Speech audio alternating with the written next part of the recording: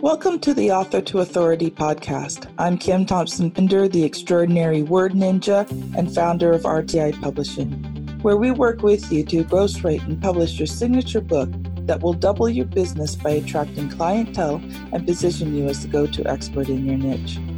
Next, we will show you how to use your book to make lead generation and conversion a snap while building an audience. My guests include professionals, entrepreneurs, and coaches who use their skills to build people powerfully. They will share their story and powerful tips that will help you live better. They will also share their writing journey and how it has impacted their life and the lives of their readers.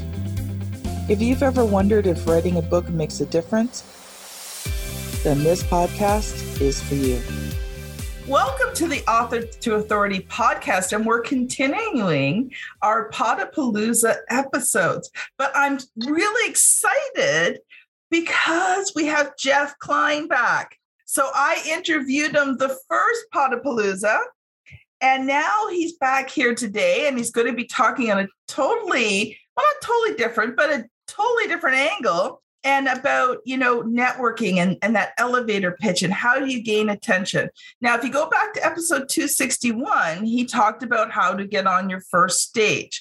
And that was an amazing episode. So if you haven't heard that, go on back, listen to that, and then come back on to this one. So since 2004, Jeff has spoken in front of over 800 audiences, totaling tens of thousands of business professionals. He's a recognized expert on the importance of words. And so the Author to Authority podcast, we love people who are experts on the importance of words and how to use them when talking about your business. So Jeff, welcome to the show.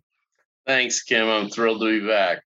So, Jeff, I know last time you shared a bit about your story, but people may have not heard it, and we do have a shorter time frame today. But can you just take a minute or two and maybe just talk about, what things have been happening in your life since around the beginning of the year when we did your first episode? Well, I've been actually since then, I've been on more and I've been speaking more. So what's funny is I've been using networking to advance my speaking and training business. So I've been very successful in adding more members to speakercoop.com, which is the website to find speakers. But I also have jeffkleinspeaker.com where you can learn about networking. And I'll just up front, if you go to jeffkleinspeaker.com/education, I have a page full of free stuff. So there's a tool to do your networking one-on-ones better, and there's a couple of interviews recorded there to talk about networking, and there's also a free lesson on how to create a 30-second commercial when you're looking for a job. That is always a good skill to have. Yeah. So, and what's funny about my two sides is that the networking and the teaching the elevator pitch is how I became an expert at the speaking. It's amazing how things work all together. I was in network marketing when I first became an author. So I wrote books on network marketing. Mm-hmm. But when I went to start my publishing business, it was a lot of the skills that I learned in network marketing, which helped me to run a successful publishing business. So, to me, nothing's ever wasted in your life. Right. And I jokingly refer to it as a series of fortunate accidents. Because some convergence. People said, "Hey, you've been helping with these people with the elevator pitch. Would you come help us with the elevator pitch?" And that became a speech. And then somebody said, "Hey, that was great. You come do that at our group?" And then that on and on and on. But the story I like to tell about my networking is that when I first started my advertising agency, which was my prior business, somebody said, "Hey, you need to come to our networking group." And I didn't really know what that was, right? But I show up at this country club in North Dallas, fancy place, 50-something people in the room, all standing around schmoozing and in different groups. And some of the groups were friendly and welcoming and others not so much. And we sat down to lunch, and somebody got up and started talking. And he said, in just a minute, we're all going to do our elevator pitch. And I looked at my friend who had invited me, and I said, you didn't tell me I was going to have to do anything. And she said, don't worry, just do what everybody else does. That's bad advice. Yeah, if you've ever been to a networking group, they don't all do the same thing. So I observed, and I got up and I said something. Who knows what I said? But what I do know is that, Kim, it didn't get me any results that day. And so that was when I started my pursuit in how to perfect and have a good elevator pitch. And it took a few years to discover CEO Space, the organization that helped me do it right and teach a lot of their methodology in what I teach. What's important in that lesson is that there's things we don't know that we don't know. Yeah. But ever since then, my focus when I teach networking and speaking as well is all results based.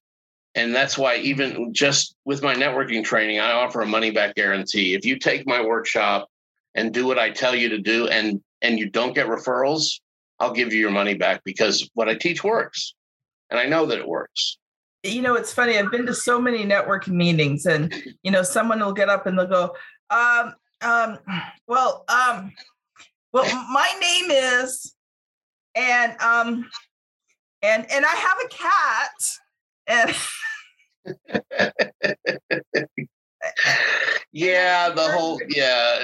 here's the thing. And here's a tip that everybody should take with them.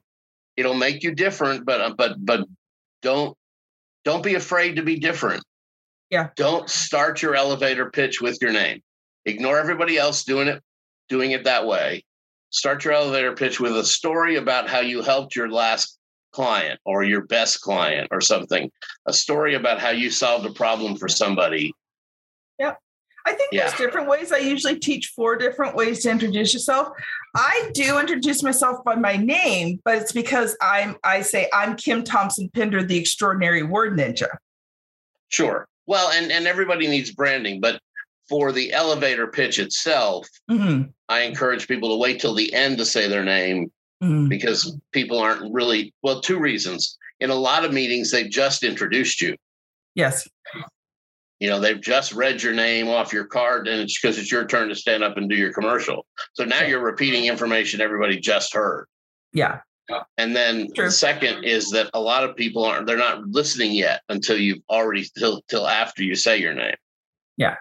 Well, that's why I put the extraordinary word ninja in, because as soon as I say that, people are like, what's a word ninja? Yeah. And so because it gets attention. Yeah, I get it. Absolutely. And because it's advertising, I encourage people to end with a call to action. So you say your name second to last, and then you say, I'm looking at if you know, or not if you know, write the name of the person I was just asking about on your business card and pass it to me, and we'll set up an introduction. Love it. Love it. Love it. Yep. What that does is that makes people only ask for one thing, because if you ask for too much, you get nothing. Yeah. And you have so little time, and especially in today's virtual environment, they're pretty strict about it. Like a lot of times it's like, you've got that 30, 60, 90 seconds, whatever amount of time that you're getting. You get the bell. Yeah. Or they mute you. Yeah. If you're on virtual, that happens. Yeah, that's true. That's right? Very true. So be results based. Don't do an infomercial. Tell a story, ask to meet somebody, and tell everybody how to make the introduction. Mm-hmm. Now let's talk about the story part here, because not everyone's a storyteller. I am. Tell a story. Give me a time limit. I can tell you a story. Right. Yeah. But can you tell a 15-second story? Right. I know you can, but that's part of the challenge as well. Yeah. So talk a little bit about that. How do you create, a story when, you may have less than a minute? Oh, yeah. No. And the first thing to do is the story is about a problem you solved for somebody. So last week we helped a client fix the cracks in their pool. That's one of the things we're an expert at. Yeah. Or it could be. We found out about the cracks because their home inspector sent them to us. So this week I'm looking to meet home inspectors. Yeah. Or you can even make it a little bit more dramatic, Sure. But you do only have 30 seconds. Yeah. Last week, as the water started to flood into my basement. Right. Or the client's basement, right? You get absolutely. Phone call. Yeah. My client had water in their basement. It turned out that their pool was leaking. And so, exactly. Yeah. And the thing is, you stay right to the facts, but it doesn't mean you can't add a few delicious words in it. Oh, sure. Yeah. But after she stopped pulling her hair out, the homeowner distraught called us. Client, distraught customer, right? Yeah. Yeah, exactly. And she baked us a cake after we were done. Cake is good. Yes, but do tell true stories. Don't make stuff up. Yeah. Think of it more like a testimonial. Right. You're relaying a testimony. And if you've got customers who've written testimonials that are short, you can even I got this from a customer this week. Blah, blah, blah, blah, blah. And then we love you more than sliced bread. Like our good friend Kimberly Crow says, if it's not fun, why are you doing it? Yeah. So you should absolutely have fun with it. And I think that's the thing too. Like people get up there and they're so serious. Like when I do my elevator pitches, I try to smile, have a little, movement and not so stiff and, relate it in a way that connects. And I think, looking at people too, sometimes we don't look at people like we're trying to focus on what we're going to say. I try to make eye contact with as many people as possible within that time frame with a big smile on my face. I like to stand up in the middle of the room and use all 30 seconds to make a circle, to actually spin, not like a top, but spin as I'm talking. So I'm talking to everybody. I don't take the time to go to the edge of the room, and because everybody's waiting for you to start talking and you're going to the edge of the room. It's like, you don't need to do that.